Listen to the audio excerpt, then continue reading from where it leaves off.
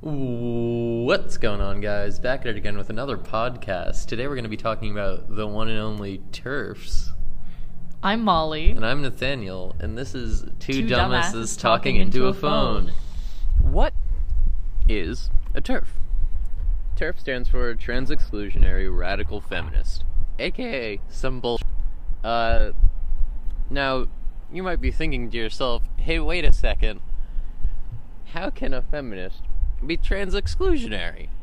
Because a lot of misogyny also plays into transphobia. Well, then you're a lot smarter than most TERFs.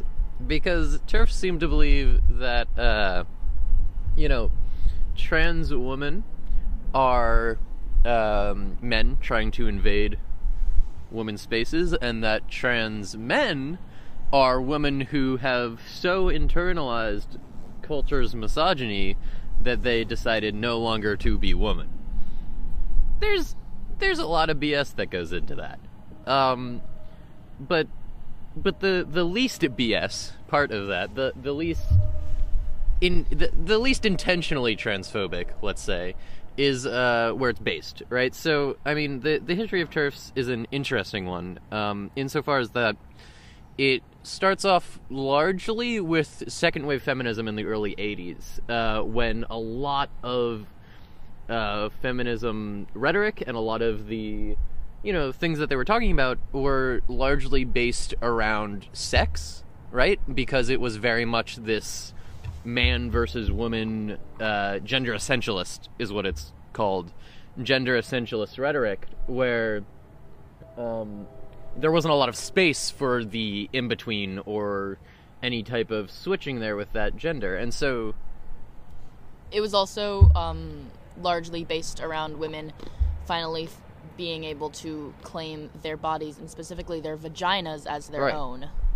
Yeah, so I mean, it's understandable, especially for older feminists who come from this second wave, that, trans people and the more gender fluid aspect of feminism is a little harder to grasp. Of course, that doesn't really, excuse the terrible things that TERFs do to trans people, not in any way, but it's interesting, especially when considering, where these sort of beliefs come from.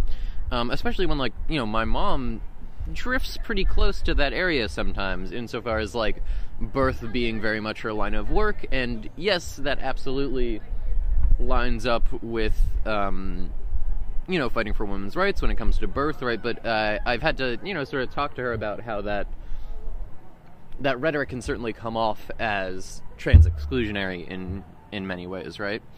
As well as the women's marches with the Pussy Grabs Back campaign, where the whole feminist aspect of the women's marches seemed to be kind of centered around people with vaginas, right, and not women in general. And it's especially, in this day and age when gender is becoming more and more fluid, it's especially important to sort of think about how what you're saying implies, right? Because the pussy hat, as far as I know, was not intentionally transphobic, but that, again, intentional or not, that still had this impact of implying certain things about what being a woman actually is, right? So it's always important to think about that. And it's especially ridiculous when coming from the queer community TERFs, because trans women have, since day one of queer liberation, been on our side, essentially. I mean, looking at the history of Stonewall, it was started by two trans women of color and a butch woman of color, right? This was an intersectional movement from the start. And anybody that wants to ignore that is either misinformed or being blatantly racist and transphobic. The only time that the kind of queer liberation movement furthered from intersectionality was when specifically white gay men decided that it was their movement. Love that. Go white gay men. Oh, love Don't that. do that. This is very much a movement of many people. Not just white people can be gay. That's a little ridiculous. It's a lot ridiculous. Alright. Not just cis people can be gay. That too. I almost said not just straight people can be gay. Straight people can't be gay. Fun fact. Yeah. Well, I mean, for these reasons and otherwise, I mean, the history of TERFs is one that is not malicious originally, right? But it has very much become a lot more malicious and intentionally transphobic and pretty awful in a lot of ways. So before we go to the more modern day segment led by my co-host Molly, we're going to take a quick break for a message from our sponsors. It's Get Off My Turf. So the next time you're walking down the street and a wild turf appears, now you know what to do. You whip out your handy dandy pocket spray, TM, and you just press the little nozzle on top and it's gone. The turf's gone. You can email us at a website to order some. This has been Turf Away. Side effects may include legal action on the turf's part, burning from the pepper spray, and any further actions cannot be traced back to this company. Thank you. Welcome back to the show. Now that you've heard about the history of TERFs, we're going to talk about modern-day TERFs. The modern TERF movement is made up of majority cis white women. They're also often called radfems. These women tend to have an image of gender equality being based on biology and genitalia, not the concept of gender within the brain. The belief that trans women are men trying to invade women's spaces is very prevalent today and used to oppress trans women within the feminist community now more than ever.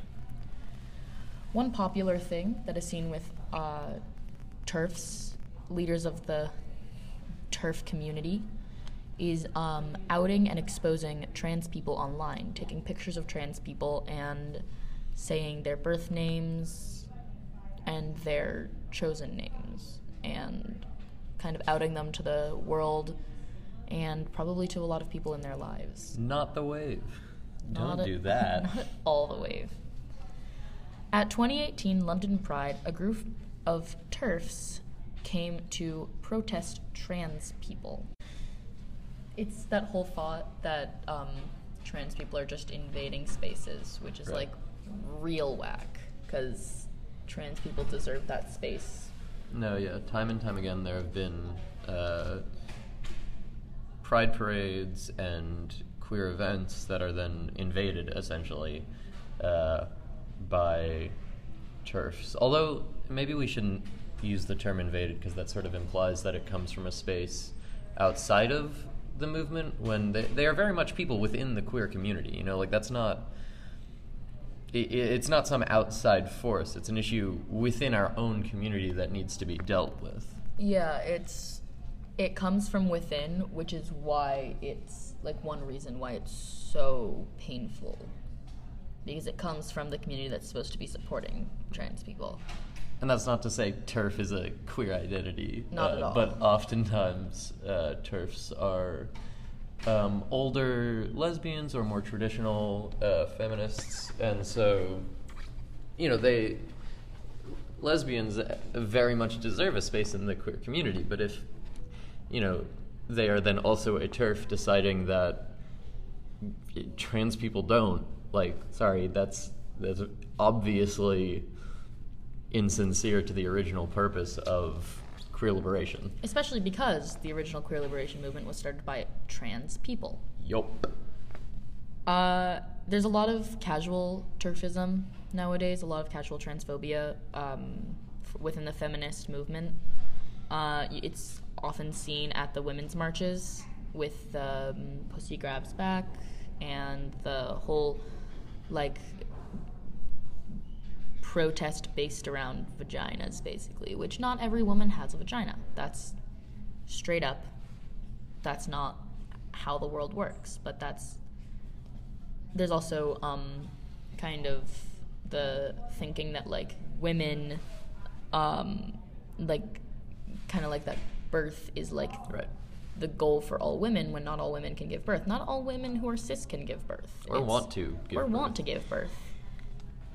Yeah. And, like, the whole thought that our genitalia, the vagina is what makes women beautiful. Like, that's not really accurate. Right. I mean, there's definitely sort of this argument that is demonized to a certain extent, and that's true, right? Like, we should sort of lose a lot of our stigma surrounding vaginas in general, but that, and while that does intersect quite a lot with feminism, that can't be the epitome of womanhood, right? That can't be the equation there, because then that really is trans exclusionary. That is just the definition of trans radical exclusionary feminism, is believing that trans women aren't a part of the feminist movement, right, aren't allowed to be in the feminist movement because A, they're men invading the space, or B, they're not real women. Neither of those are true.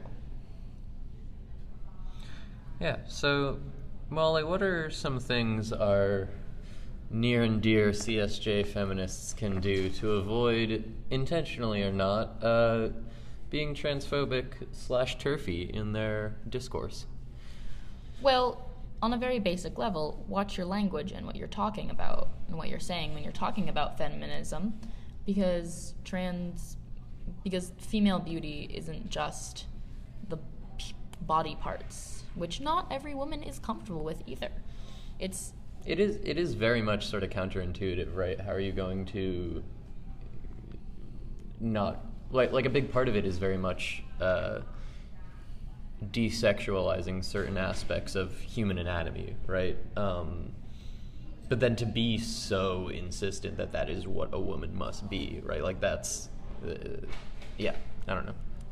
So in terms of the feminist movement, when you're hyping each other up or something, it's like when you're talking about hyping up women, it's not just based on their sex characteristics or their genitalia, because not every woman has that.